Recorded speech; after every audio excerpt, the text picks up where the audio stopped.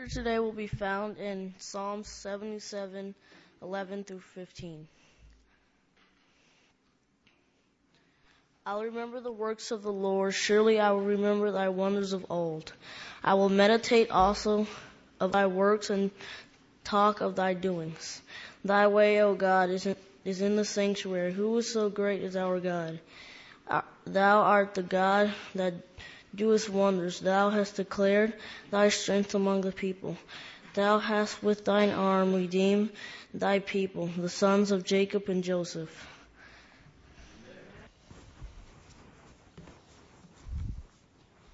Well, I got to thinking about sacred rhythms. We as a church don't keep the church calendar, such as larger Christendom is concerned, to a very great extent, perhaps a little more so than some Adventist churches. But over the centuries, masses and liturgies have been developed to reflect a sense of sacred time. Certain seasons being more important than other seasons, and certain activities being built into those seasons to remind us of times of feast and times of fasting. And the disciplines of Christendom are woven in through those times. And it may do us well to talk about or reflect on that calendar sometime, or perhaps to experiment in using it. The risk that Adventists have seen in that sort of thing, of course, has been that you fall into a stupefying routine that comes not to have the depth of meaning for you that might otherwise be there. But I think there's something lost when you ignore it altogether as well. And the other thing that made me think about this topic for today was my time in Columbus. We had a wonderful woman there, Marcia Prager, a rabbi from Pittsburgh. And she talked about several things, sacred time and sacred eating. And she was talking about Sabbath specifically.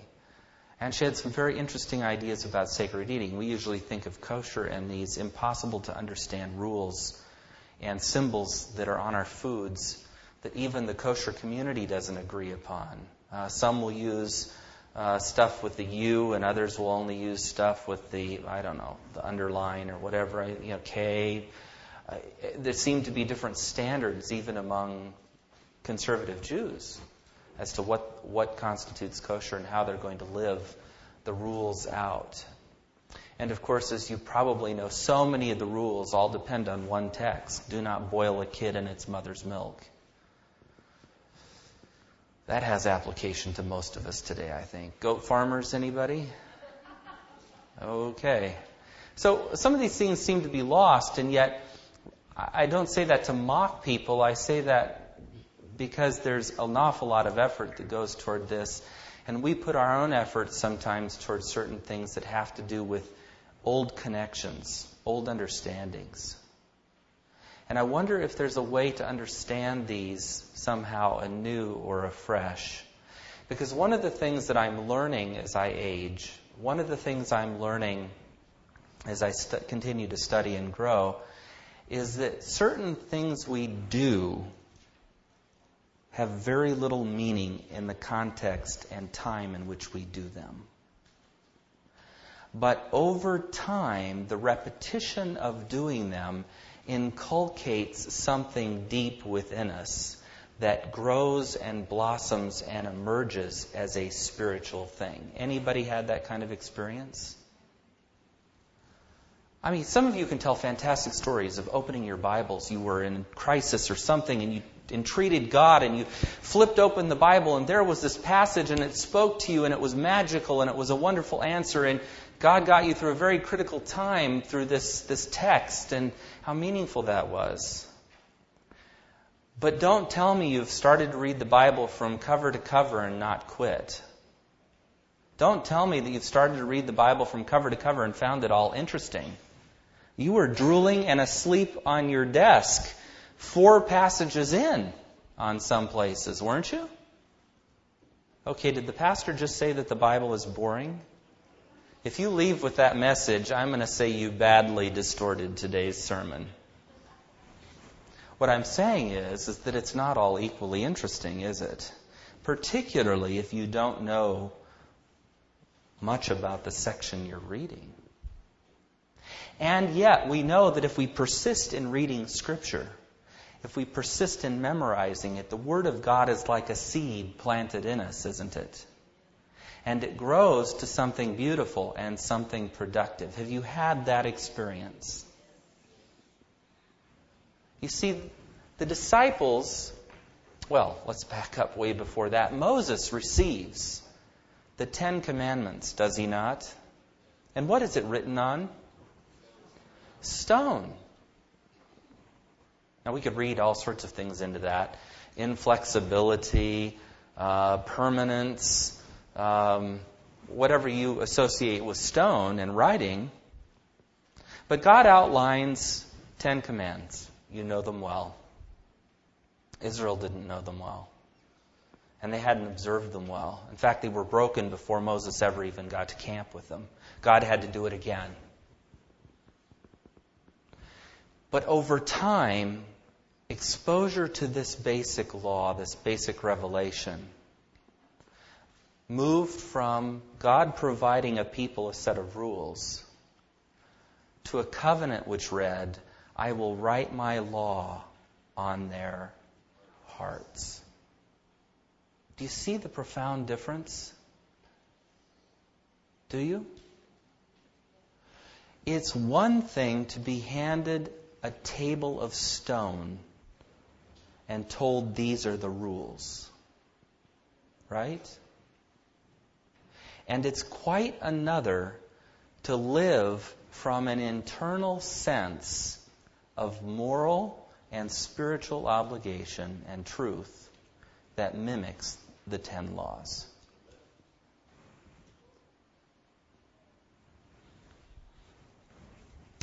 So I thought we could reflect for just a few minutes on remembering and other sacred doings. And they were alluded to in the text. Thank you for reading that so beautifully. These kids are gorgeous, aren't they?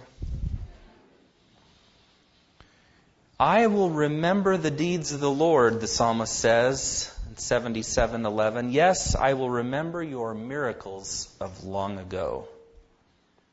So David starts with this passage. Well, he has much else in this psalm, but this particular segment. I will remember the deeds of the Lord. He's in distress, by the way. This is a time of difficulty for David. And he's entreating the Lord, and he stops, and he says, wait, I need to pause and remember. Now, one of the rules that I just talked about, that eventually becomes written on the heart, says what? You know? Starts with remember. Remember the seventh day to keep it holy. 6 days will you labor, but the seventh is the Sabbath.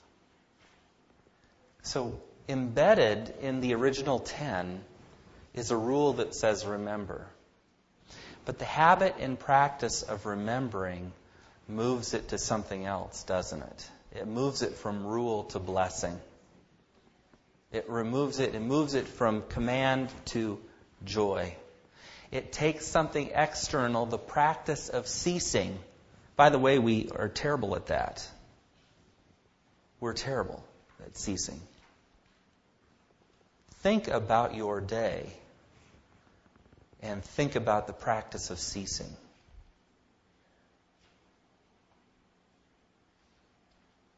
You are unusual if you can find 20 minutes of nothing in your day. And if you have 20 minutes or more of nothing in your day, hold on to it and bless you. You see, there's a connection between remembering and doing, and the rhythms of life that we engage at first from a superficial standpoint that eventually do a deep, deep work within us. So David is going through this difficult time, and he says, I will remember the deeds of the Lord. Yes, I will remember your miracles even of long ago. The Old Testament, even the New, but mostly the Old, we find the habit of altar raising. And I've mentioned this before.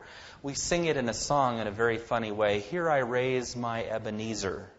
Hither by thy help I've come. What does it mean to raise an Ebenezer? Isn't that a funny set of words? But it's reference to this place where an altar is erected to commemorate what God has done. If you go to your concordance, and anybody can, almost all of you have them in the back of your Bibles, and you look up altar, especially if you have a comprehensive concordance, you'll find over and over and over and over and over again the mention of people building altars. And Noah built an altar to the Lord, and Abraham built an altar to the Lord, and David raised an altar to the Lord. And all through the Old Testament you find altar raisings. Did they not have a place to worship? Was not one place as good as another to sacrifice? No. They raise altars because it becomes a point of sacred remembering.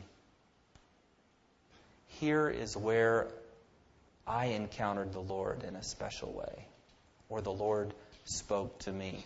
Here is where something remarkable in my spiritual journey took place.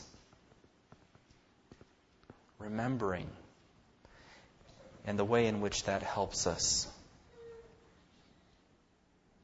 I will meditate on your works and consider your mighty deeds. We don't talk about the discipline of meditation much, but here the psalmist is saying, I will think about the work of the Lord, what He has done. And if we think about what the works of the Lord that are celebrated in Old and New Testament are, what are they? You know them cold. Start with the first one. I can't hear you. Creation, absolutely. God is praised because He's the Creator. He's the source of all life. He's the foundation of everything that is. He's the one who takes chaos and makes it order. He's the one who speaks and it is. That is the fundamental reason that He is remembered and praised, for He is the Creator. What's the second one? Israel particularly praises God as Creator and Deliverer, the one who takes them from bondage where? In Egypt, and gives them a land flowing with milk and honey. And by corollary, we celebrate in the Christian context deliverance from sin and death in the sacrifice of Christ. Is this right? We praise God for His creative power and His redemptive acts. Those acts in which He's moved in our lives collectively, historically, and personally, and redeemed us, or redeemed an event, or redeemed a situation. Here I raise my Ebenezer, hither by thy help I've come, and I hope by thy good pleasure safely to arrive at home. Powerful words of the journey that we all take. The psalmist says, what God is so great is our God. You are the God who performs miracles. You display your power among the peoples. With your mighty arm, you redeemed your people, the descendants of Jacob and Joseph. Amen. Creation, redemption, mighty acts. When we remember the work of God in biblical times, the work of God on the grander scheme of creation and redemption, when we remember God's mighty acts as recorded for us, and most importantly, really most importantly, when we remember the way He has acted in our own lives, something important happens. We lived in a very Hasidic, Orthodox neighborhood for a period of time in L.A., 2 years. Had a wonderful family living next to us with tons of children.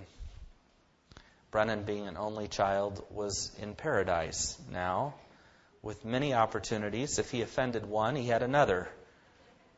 And if one was too young, another too old, another was just right. And so with this family, there was lots of interaction. I particularly remember one day where one of the boys was calling Brennan rather ugly names. And Brennan started chasing him and snatched the yarmulke from off of his head. And I remember the indignant response that came from the boy and the family.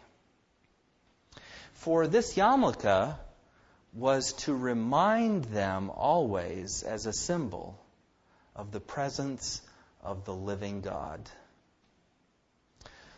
Well, I'm no fool. I said to the child and to all listening, I said, you should not be surprised that you're not wearing a yarmulke. For if you were aware of the presence of God in your life and in this moment, you would not have been calling my son those names. At which point it got quiet, and the yarmulke was returned. But I was impressed, nonetheless, with the daily practice.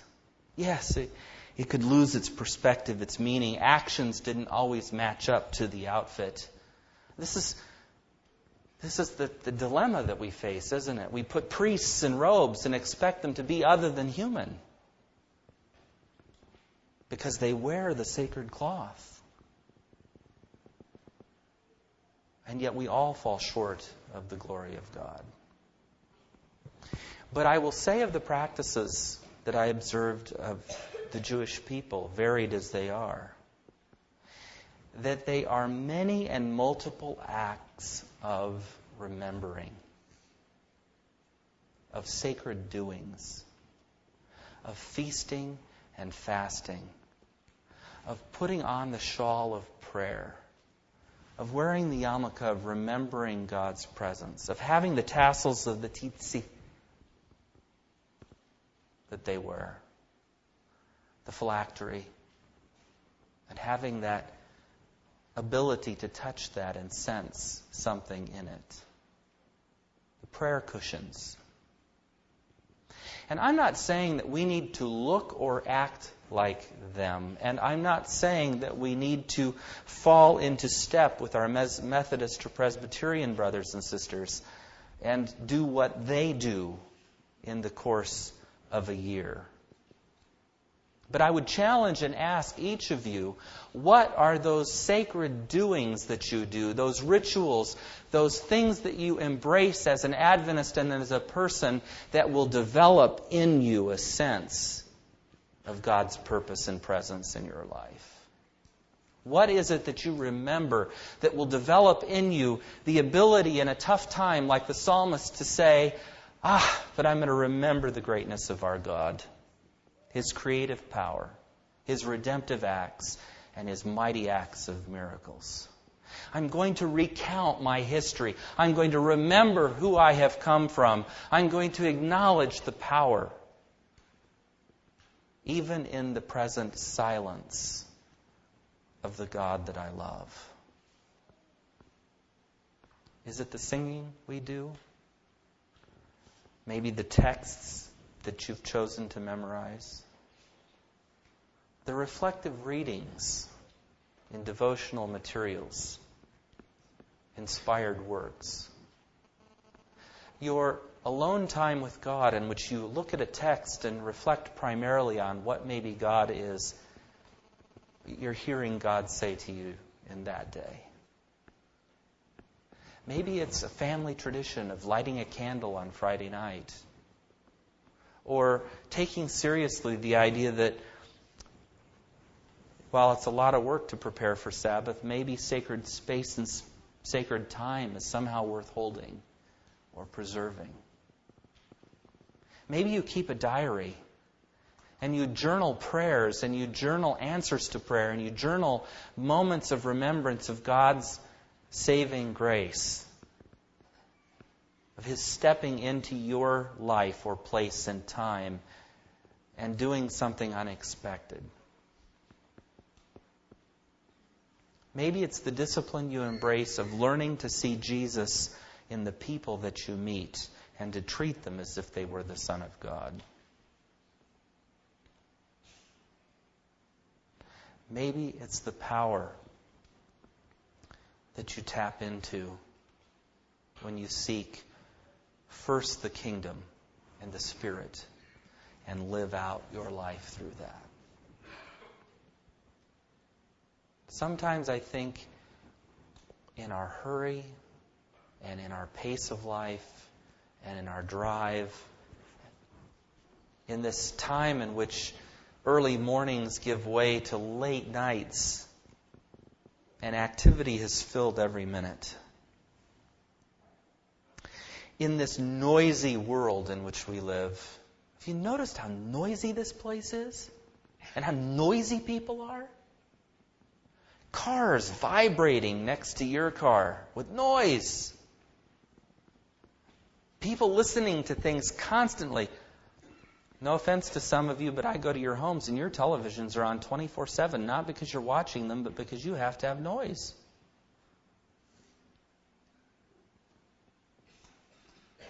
And I'm not standing here in judgment of you. We're all addicted to the pace in some ways, to the noise. We've become noisy people. And when you're noisy, there's no time to pull back. There's no time to reflect. There's no time to listen. No time to remember. No time to put on that shawl and enter into a different space and rhythm and routine in time.